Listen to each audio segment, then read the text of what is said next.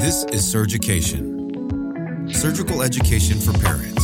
We are here to inform, inspire, connect, and heal.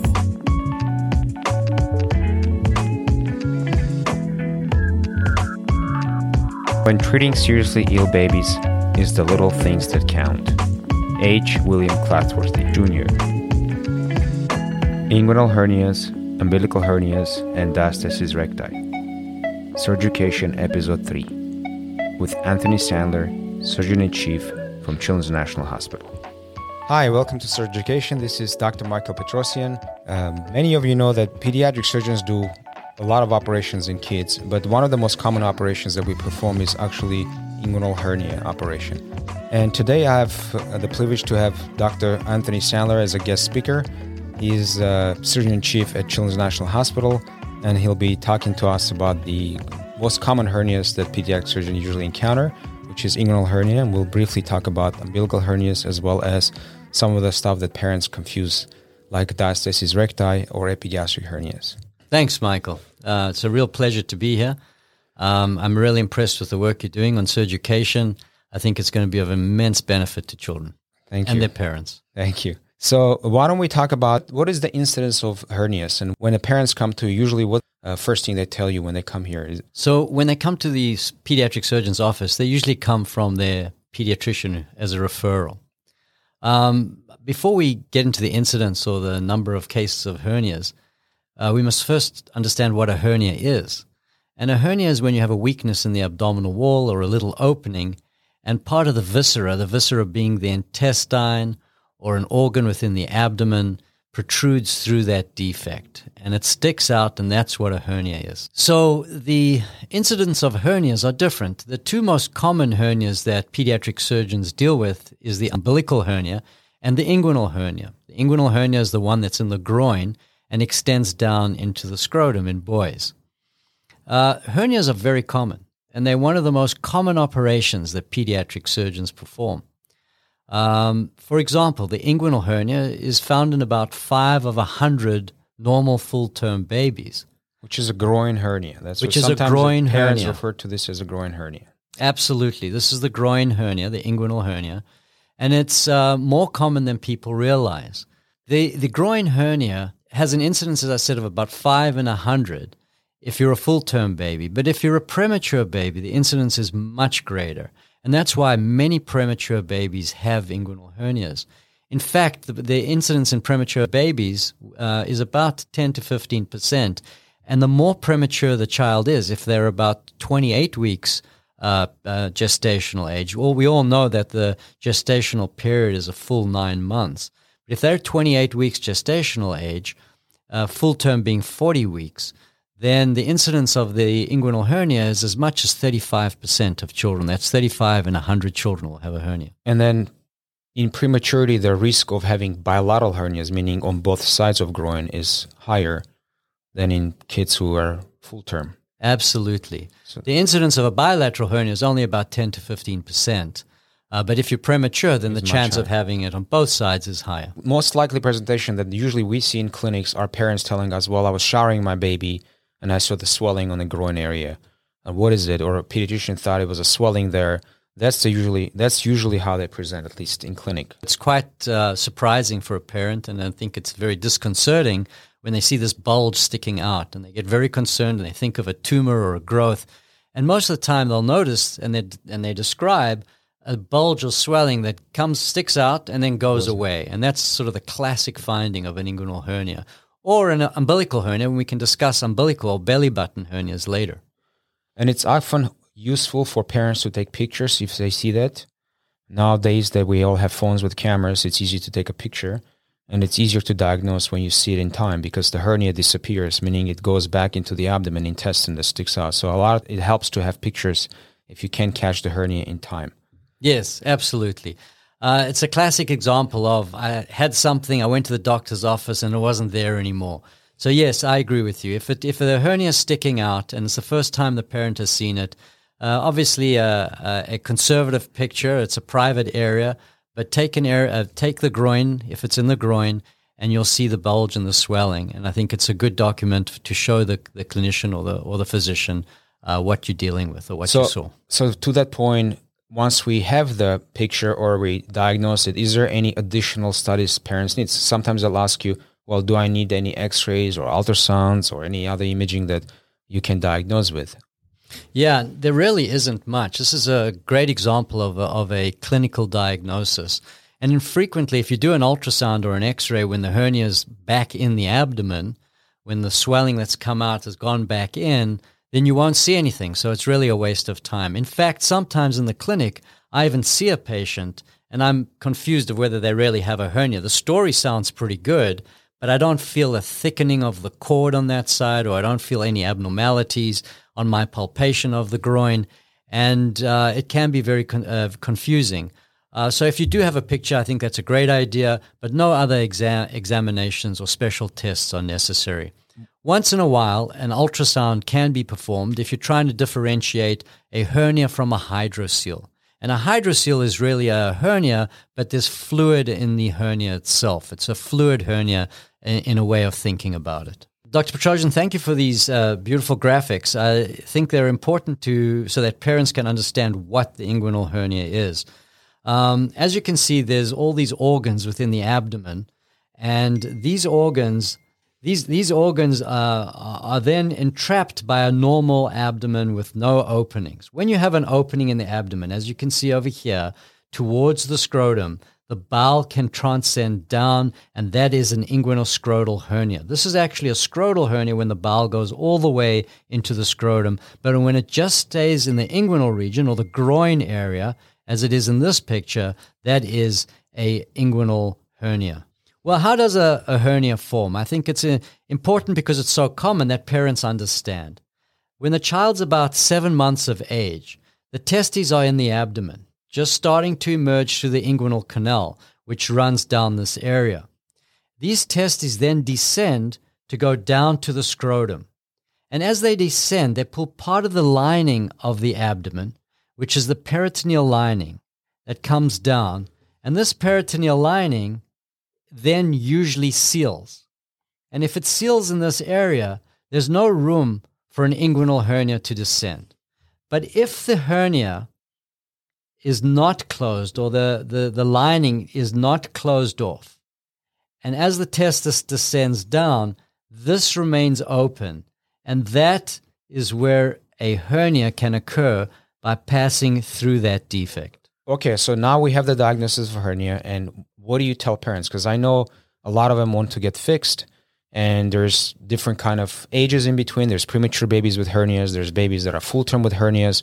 When you're going to proceed with the operation with groin hernia in premature baby versus a groin hernia in full-term baby? So the first question is, does the child need an operation or surgery? And yes, this is a great example of where surgery is really beneficial and absolutely necessary. And why is surgery necessary? Because the hernia can come out, and the hernia is often a loop of intestine that can stick through this defect in the abdominal wall, and it can get stuck. And when the hernia gets stuck, it swells up, or it can twist. And we then call it incarcerated hernia. Yeah, and those terms are incarceration or strangulation. Those are the terms you'll hear from surgeon, but all it means is stuff getting stuck or stuck not being able to go back in. Basically. Absolutely. That's for the parents to understand. And the strangulation is when it loses its blood supply, and that can be very, very dangerous. And the children, when this happens, the hernia doesn't go away. The hernia comes out, gets stuck out. It's very sore. It can get red and inflamed. Your child can start vomiting.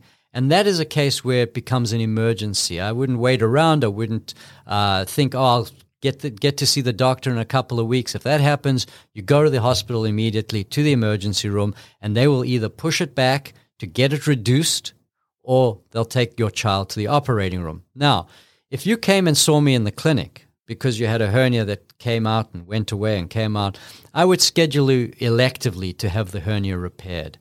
And the reason we repair it, because these hernias don't close on their own. Specifically, inguinal hernias will not close on their own. And the risk of it getting incarcerated can be significant. Now, if your child's in the operating room in the neonatal unit, for example, we can often fix it before the child goes home, and then you won't have to worry about it when you go home.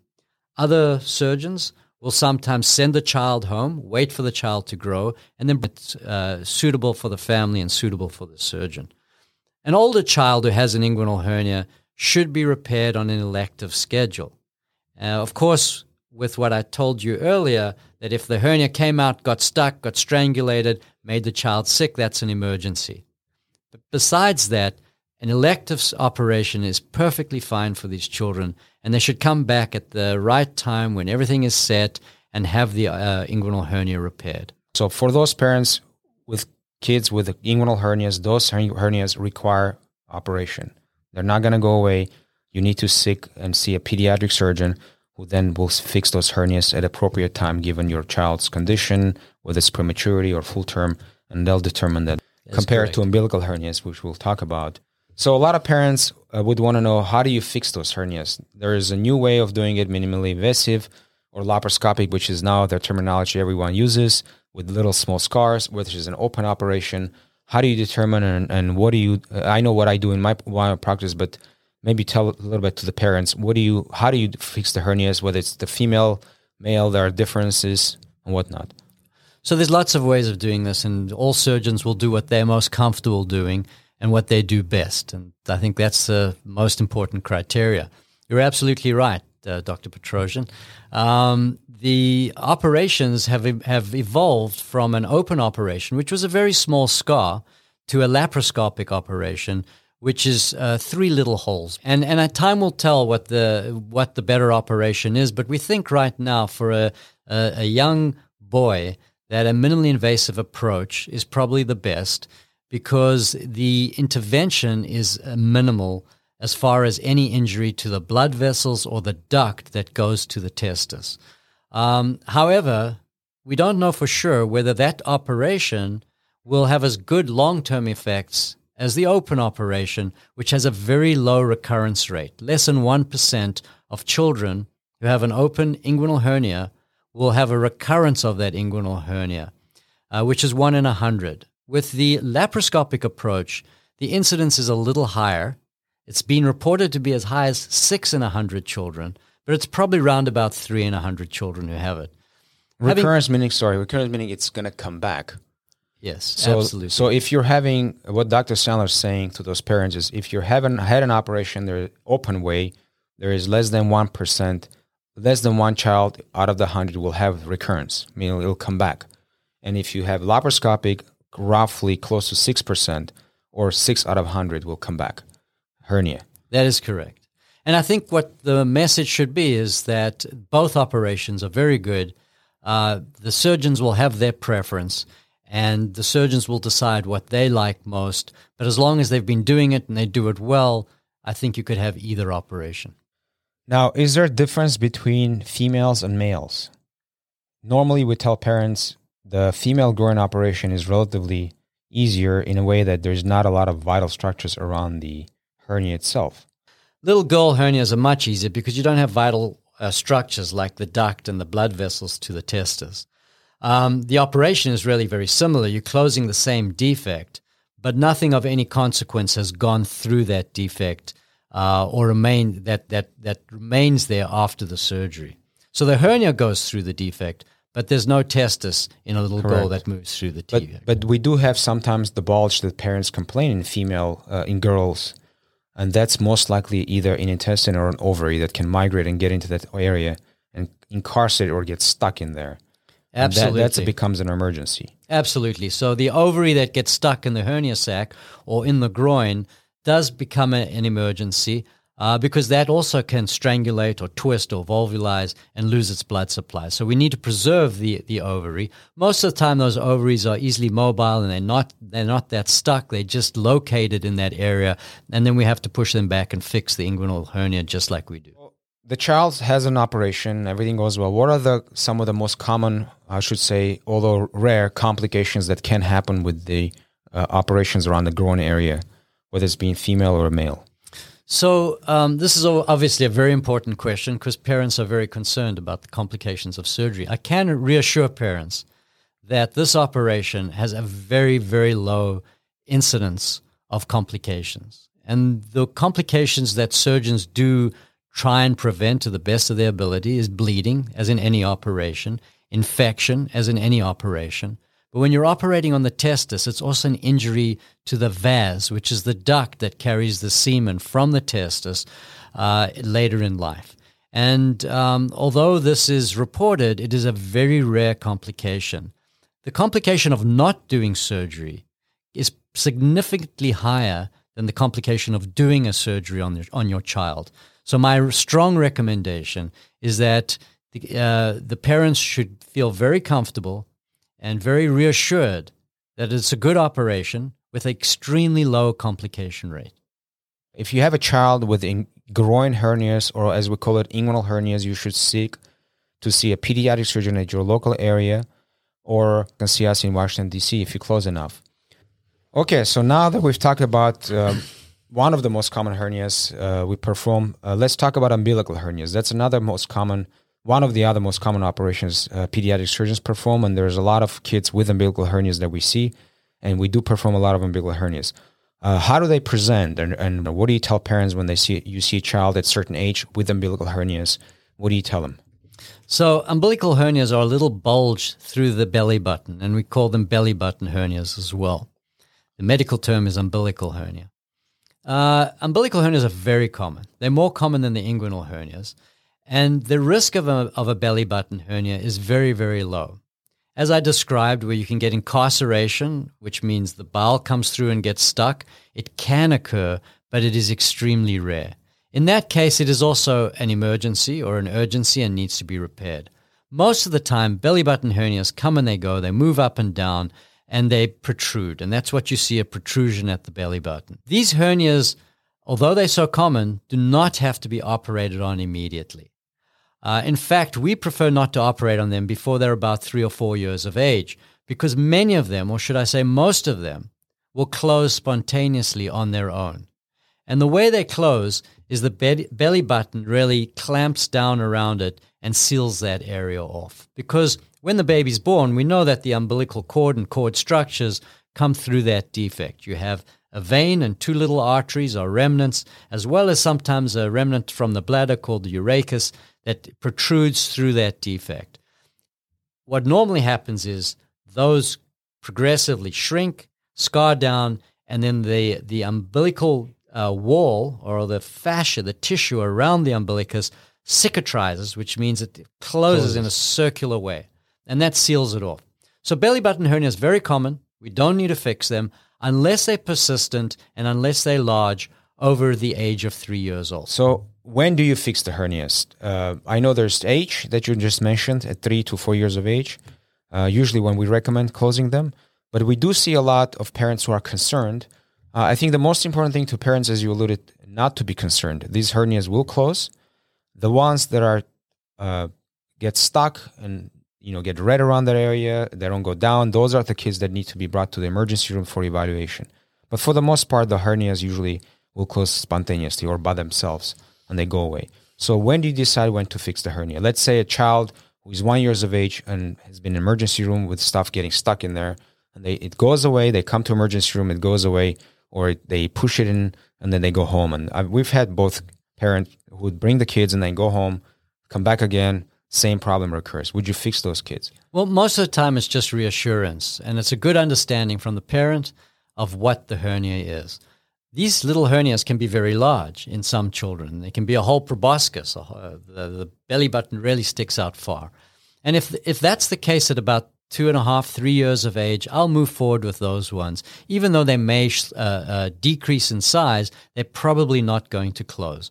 The small belly button hernia that you can barely see, that you can just feel, I usually wait before they're school age, 4, 5, maybe 6, and then I'll fix those ones if they're persistent and they don't go away. After about the age of 6, it's very rare that they'll actually completely close spontaneously, but they can. So my usual algorithm or plan for closing these hernias is, if they're very large, I do it a little earlier, 2.5, 3 years of age. If they're very small, I'll wait until they're just preschool age before I close them. So, Mike, this is what a belly button hernia looks like, a little protrusion right around the umbilicus where it basically comes through the abdominal wall. And most of the time what's sticking up is a loop of, or part of a loop of intestine. And that's why it goes up and goes down. But these pass in and out very easily. They're asymptomatic. In other words, they're not causing any pain or any discomfort. And often it's sort of a lost leader. The parent will say, my child's complaining of belly pain, which, by the way, is most commonly constipation. And then they have a belly button hernia. So the parent thinks that the belly button hernia is actually causing the pain. It's not difficult to tell when the belly button is actually causing the pain. It is very hard, it is very firm, it's very red, and when you touch it, the baby cries. Most of these umbilical hernias you can push in and out.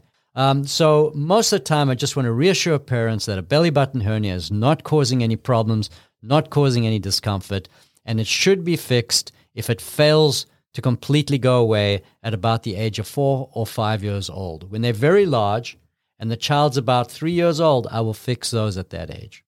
For example, this is a great demonstration of a very large belly button hernia.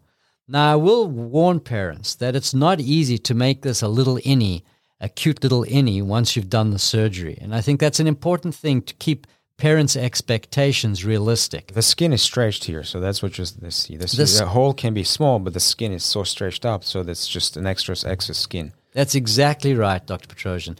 The problem with this cosmetically is dealing with that extra skin. It's easy to close the little hole in the abdomen, the fascia, as we call it. That's quite easy to close. But how do you deal with the skin? And there are different tricks, how you can decrease the skin, how you can make it smaller, how you can make it more cosmetic. And one other thing I wanted to discuss, especially in belly button hernias, a lot of times we see kids who present to us with a diagnosis of umbilical hernia, or a ventral hernia, I should say. That's probably more common, or umbilical plus ventral hernias. And they actually have diastasis recti. And what it is basically your rectus abdominis muscles, or six-pack in a normal term, they kind of far apart from each other. And then the tissue in between is pretty weak. So this picture actually shows that finding. And Dr. Sandler, why don't you show those are the muscles that around it, and the fat and the tissue in between is pretty weak. So you have this protrusion in the abdomen in kids, especially when they cry and they lift up their head. So this protrudes out, and it looks like as a hernia. And a lot of times it gets confused as a ventral hernia or umbilical hernia. We'll get the referral from different places, but this is not a hernia. I want to reassure those parents who have this or who kids have this. This is not a hernia. It's a normal phenomenon. It should go away as they get older, once the abdominal muscles get stronger. Yeah, that's exactly right, Dr. Petrosian. A diastasis recti is just separation of the muscles on the abdominal wall, as you said, the six-pack. And these do not need to be operated and should not be operated, because as the child's musculature matures and develops, this defect, as it looks, will disappear with time. Now, I just noticed, Mike, in this picture that you've shown here, there's a small epigastric hernia right over there, which is something a little different. The epigastric hernia is another little opening in the abdominal wall, and these can actually hurt and sometimes do need to be fixed or repaired. But that's just something to keep in mind. The large defect is the diastasis rectus. All right. Thank you, Dr. Sandler, for this insightful podcast on hernias. I'm sure a lot of parents out there will appreciate. I want to remind parents that if your child has an inguinal hernia, please go see a pediatric surgeon wherever you are, and they should be able to guide you, hopefully, and fix you the way they feel comfortable. We do a lot of minimal invasive operations here as well. So if you are in the region, please come visit us. If there are any questions or concerns, please email us at info@surgerycation.com. Thank you for subscribing to our channel. If you haven't subscribed, so go ahead and push that button, subscribe, follow us, and we'll see you soon. Thank you.